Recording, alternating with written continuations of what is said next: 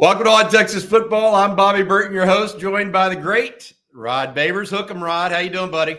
I'm doing great, brother. I'm excited, ready to roll. Yeah, let's get going a little bit. Yesterday, you and I talked about the Washington pass offense, Michael Penix and his crew of receivers, really, that Texas is going to be most concerned with. Today, we're going to flip the sides of the ball. Texas and Quinn Ewers, Xavier Worthy, Adonai Mitchell, JT Sanders, Cedric Baxter, Jordan Whittington, all those guys, the Texas offensive line versus the Washington defense. Statistically, overall, this one looks a little bit more lopsided than the other matchup.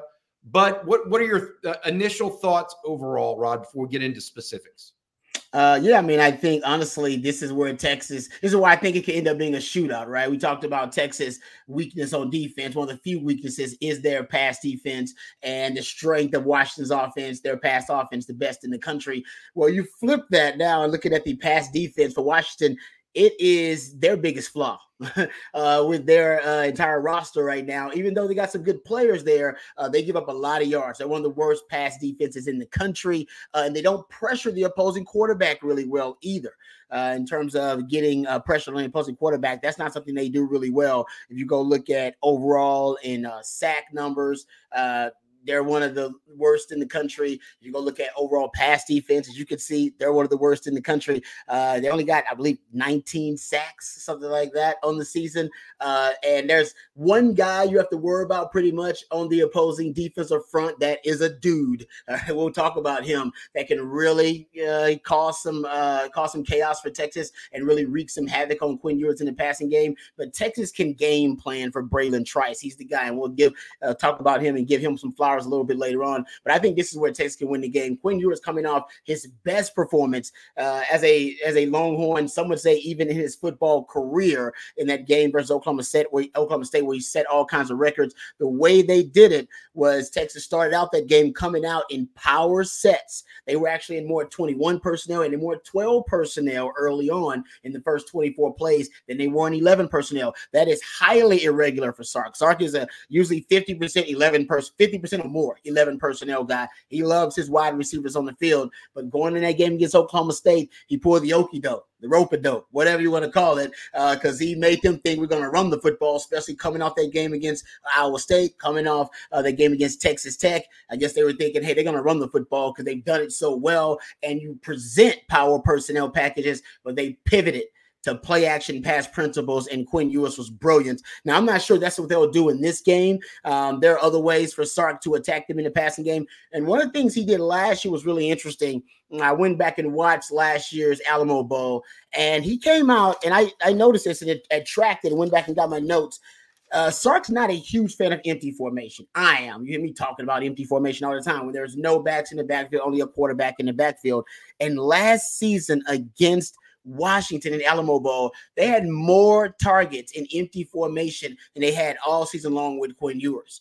And I don't know if it was game plan specific or if you wanted to open things up for Quinn Ewers. Usually your process speeds up in empty formation. Sack rates usually drop based on my data. And I've been tracking it at Texas since 2020, even that's in the Sam Ellinger era, different coaches, different personnel, and it's still highly explosive in terms of your explosive play rates, really high, and first down conversion rate. Interesting thing about Quinn, though, when Quinn became the starting quarterback, the numbers in empty formation dropped. Productivity, efficiency, effectiveness, it actually all dropped in my tracking of the data. So I wonder if that's why Sark went away from it. But in that game versus Washington, he broke tendency. What I always say, to win big games, you got to break tendency.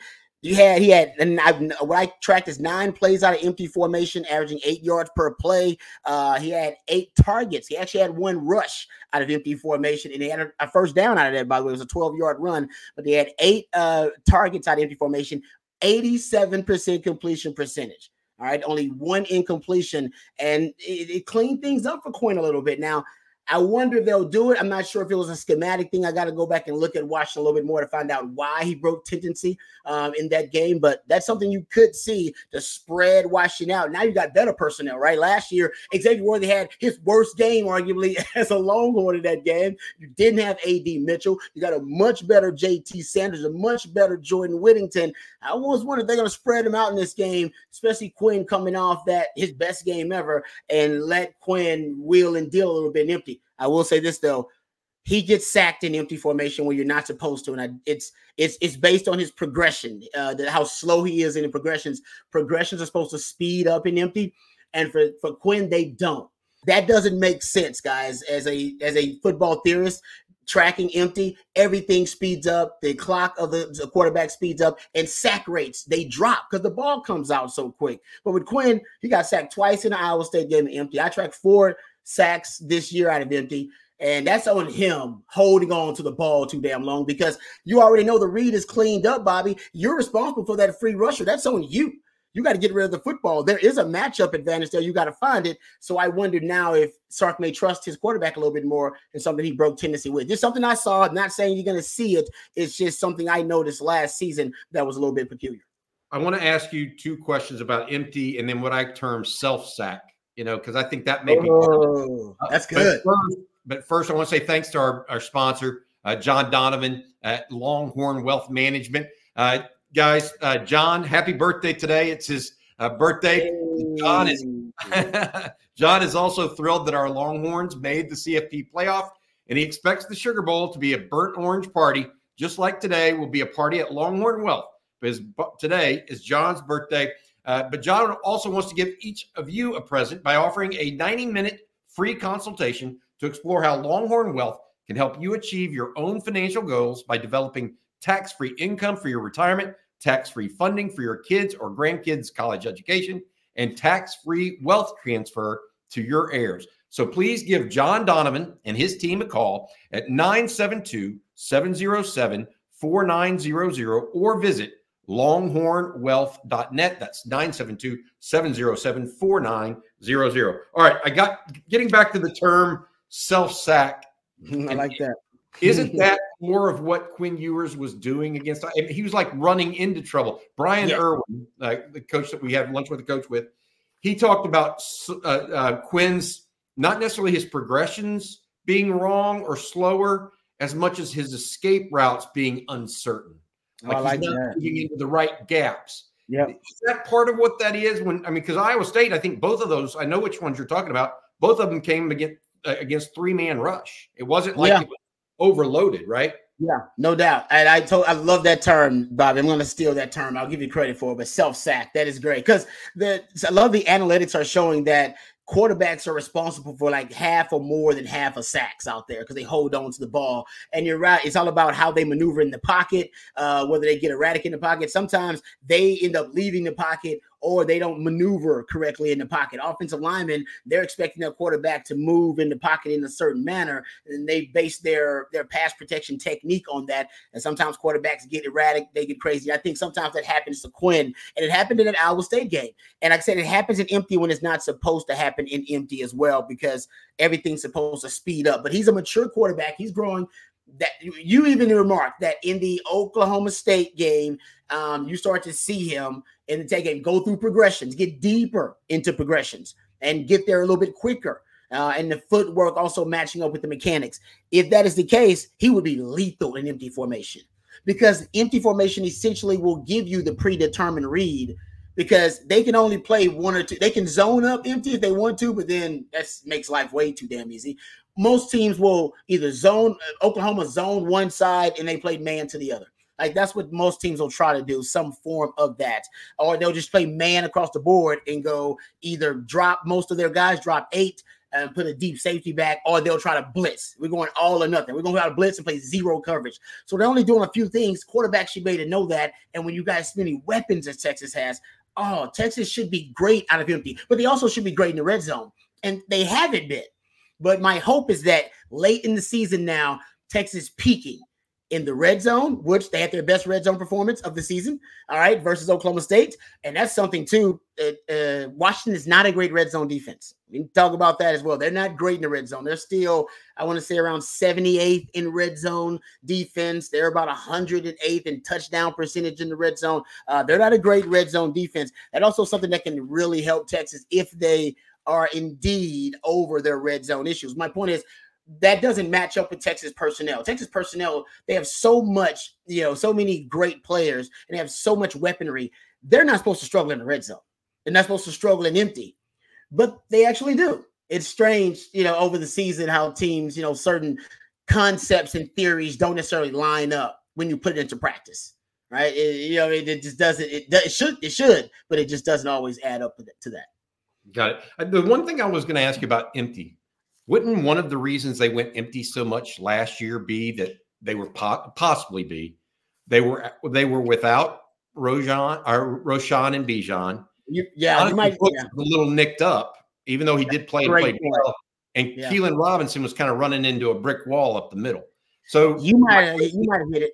That may have pushed Steve Sarkisian to going empty against him, and we may not necessarily see that as much. In other words, was it out of necessity a year ago versus what they might do this year, or do you think it still plays no matter what?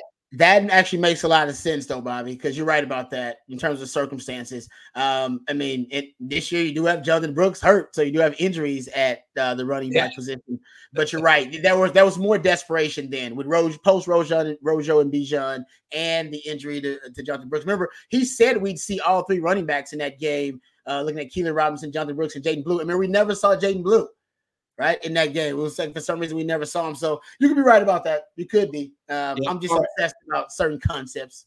Let's go from here and talk about Texas running the ball. We just talked about the running backs and versus the Washington defense. Matt, our producer, will you put up the Texas rush offense versus the Washington rush defense? Here it is, guys.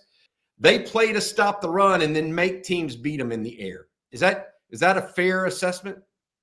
It is fair. And that's actually, it plays into their strength. They don't have a lot of elite qualities as a defense, but they do stop the run relatively well, as you just remarked. And I believe the teams that Texas has played whose rush defense is on the same level or better than Washington is only like Alabama's rush defense and Iowa State's rush defense that Texas has played. And Iowa State's rush defense wasn't bad. And, of course, Alabama's rush defense is Ala-freaking-Bama. Texas closed that game with the running game. And actually, they closed both of those games, Bobby, with the running game. They closed that Iowa State game out with the running game, and they closed that Bama game out in the running game. Both were on the road. So just throwing it out there, make Longhorn fans feel good about it. But I believe if you look at it statistically, those are the rush defenses that are as good, if not better, than Washington's. And like I said, Texas has been run. I expected a regression. They've been running the ball really well, even after the Jonathan Brooks injury. But getting back to how that plays to the strengths of the Washington defense, they're really good at taking the football away in terms of their interception numbers. I believe they're tied with Texas with 16 interceptions, if I'm not mistaken. They got 16 interceptions on the season. No player has more than 3. So that number spread out a little bit for them. Teams go into the game with them that they end up having to go to the pass, especially getting second and long, maybe third and long. And then when you get behind the chains on them, predictable passing situations, that's when they can dial up. And I looked at their coverages that they like. They really like, basically they'll be in single high coverages a lot of the times, whether it be cover 3 or whether it be man coverage. They like man coverage around cover 1 around 20% of the time, play cover 3 close to 30% of the time, and then the rest of it they fill in mostly with cover 4 or some version of it. Those are the 3 favorite coverages. But simulated pressures, remember what simulated pressures are? Basically a pressure that it looks like a blitz, it smells like a blitz, sounds like a blitz, feels like a blitz, but it ain't a blitz. All right. It's a 3 or 4 man pressure, but they make it look like a blitz. You just don't know where the 3 or the 4 guys are coming from. They could be coming from any level of the defense, can be coming from any side of the defense. And that's the whole point, is to confuse, discombobulate the pass protection. And they just don't know it's not the usual guys that are down that are coming. So that's a simulated pressure, and they run a lot of them. They're basically top 10 among Power 5 teams. Survivor 46 is here, and so is On Fire, the only official Survivor podcast, and we have a twist this season. The winner of Survivor 45, Dee Valladares, will be joining us every week. We're going behind the scenes of the biggest moments, the how and the why things happen, and the strategy and analysis you can only get from someone like me, a Survivor winner. Listen to On Fire, the official Survivor podcast, wherever you get your podcasts. This episode is brought to you by Hyperice, the leader in advanced warm-up and recovery technology. They have tons of innovative products, like Venom-heated wearables to help soothe sore back muscles, Normatec compression boots to speed up recovery and increase circulation, and Hypervolt massage guns to improve mobility. Loved by athletes like Naomi Osaka and Erling Haaland. Try them yourself. Get 10% off your order with the code MOVE at hyperice.com. In I believe, actually top 10 among Power 5 teams in the amount of simulated pressures they run. Yes, top 10. So they run a lot of them. You use that term a lot in the quote unquote amoeba front of Dave Aranda. Yeah. Is it similar to that, or are there tweaks to it? Yeah, you can. That's the best way to get to it. To get to a simulated pressure, right? Because the point of a simulated pressure is to confuse blocking schemes. So in order to even further confuse the blocking scheme, you use what they call either amoeba front or ghost front. Texas has used, somebody called it a radar front. Actually, I was watching remember the interception that Michael Penix threw in the Alamo Bowl last season? Texas was doing it. They had like 6 guys. They were all standing up in a 2-point stance. They had like 3 of their defensive linemen. They were all shifting and moving around. Some people call that an amoeba front, call it a ghost front, whatever. You just don't want the offensive line to be able to identify exactly where the pressure is coming from and who's coming. So you use those amoeba fronts to get to a simulated pressure. Now you also can get to a blitz that way. Right? Hey, man, you know what? You're going to send 6.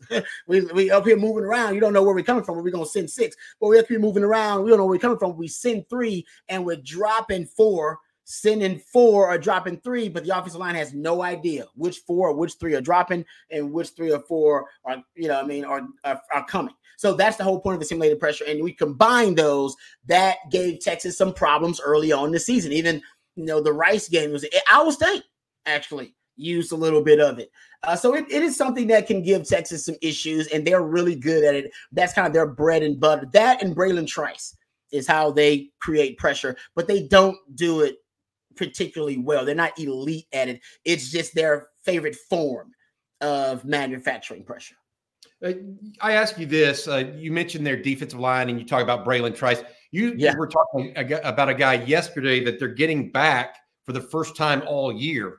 The defensive end that you think may be a factor in this game for them as well. Yeah, I was cyber stalking, some Washington Huskies websites and some fan sites, and I heard the name a couple of times. There was actually a hashtag by the players, #FreeDurf. If you go look at some of their hashtags on social media, you would see #FreeDurf. Like, what the hell is that? So there's this player that transferred from Sioux Falls. Remember, Kalen DeBoer initially started his coaching career in Sioux Falls, and that's where he kind of started his coaching career, and he was an up and coming there, so he still got great connections there. And this kid was from Sioux Falls, and he had 11 sacks and 13 and a half tackles for loss in 2021 and transferred to Washington. I'm sure Kalen DeBoer found him, or the people there told him about him. But the NCAA, like they have with a lot of people, they screwed him over. They didn't make him eligible. They made up some reason. He had a tough time, working his way through the system, whatever. And they just cleared him. They just cleared him. And they cleared him for the Sugar Bowl. And it usually wouldn't be a big deal when somebody get cleared for the Sugar Bowl. But Brock Hewitt, who covers Washington, and he is an analyst, does color analyst work for games for ESPN and for a lot of other. He's great. He's fantastic. But he's a former Washington quarterback, and he covers it. He's really close. He goes to practice. And this is his quote. I got his quote here. All right. He said, quote, "When I was out at practice, before the Oregon game in October, and Kalen DeBoer was so gracious with me. He asked me that I could see any part of the team I wanted to. And I said I kind of wanted to look at the defense. And then DeBoer grabs me. This is his quote. Grabs me and points this guy out to me. And he's like, this guy right here, watch him. He has had to play on the scout team. You can't play with the ones. He's going up against the starters in practice. Troy Fatanu, who's only allowed, I think, 2 sacks on the season, and Rose Garden, the other tackle. Ask them who this dude is. Ask them, and they will tell you he's one of the hardest guys on our team to block. He's an absolute baller. That's Brock Hewitt quoting Kalen DeBoer. Then he goes on to say, this is Brock Hewitt. This dude is going to come in here, and I'm just telling you right now, as you watch the Texas game, you're going to watch the game, and Husky fans are going to say, who is this guy they just picked up off the street? Is this some freshman? Is this some early enrollee? I didn't think that happened until spring ball. Where did they get this guy? He is powerful. He is a powerful 260-pound, explosive.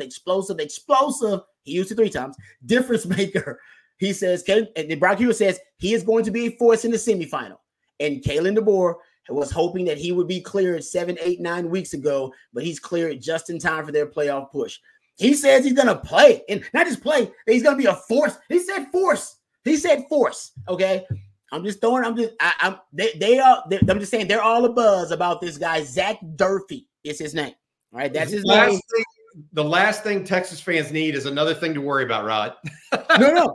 I'm not saying worried about it. I hope it just leaks to the 40 acres over there. Like, hey, don't be surprised by some dude named Zach Durfee. Do the research. PK got connections. Sark's got connections up there. Just, hey, go make sure you ain't. He ain't even got a number. I don't even know what his number is because this is the first time I've heard of him, but they're really excited about it. My point being, pressure is going to be the only thing that could really screw up Texas offense against Washington, in my opinion.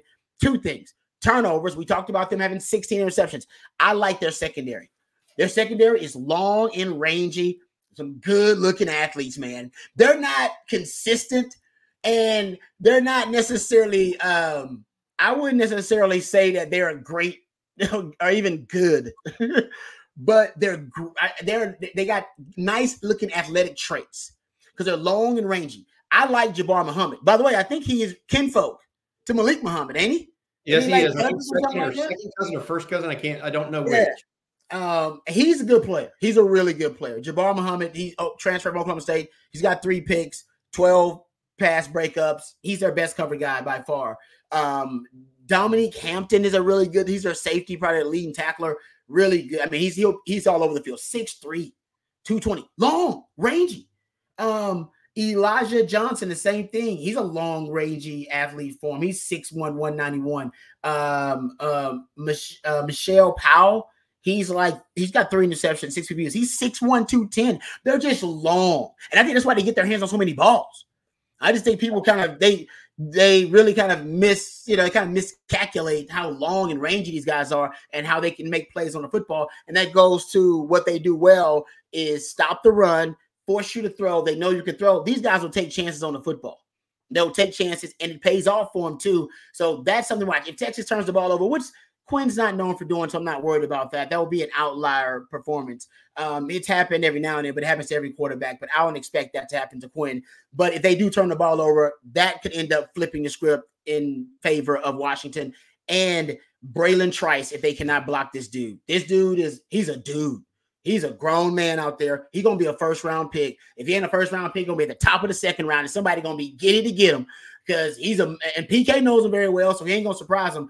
He led the FBS in pressures last season with 70 of them on his own. He's at 68 pressures so far this year. But here's the thing: 49 of them in the last 5 weeks. 49. Yeah, dog. He's damn near in a game. Yeah, 49 of them since week 9. Yeah.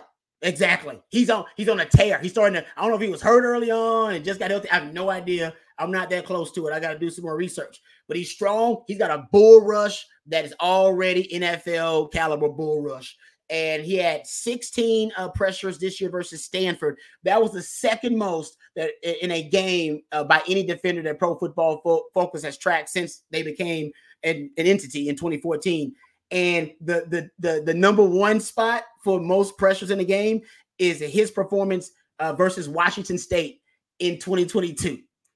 Dude, and he doesn't always cash in. He's got 9 sacks last season, 5 this year with 8.5 tackles for loss.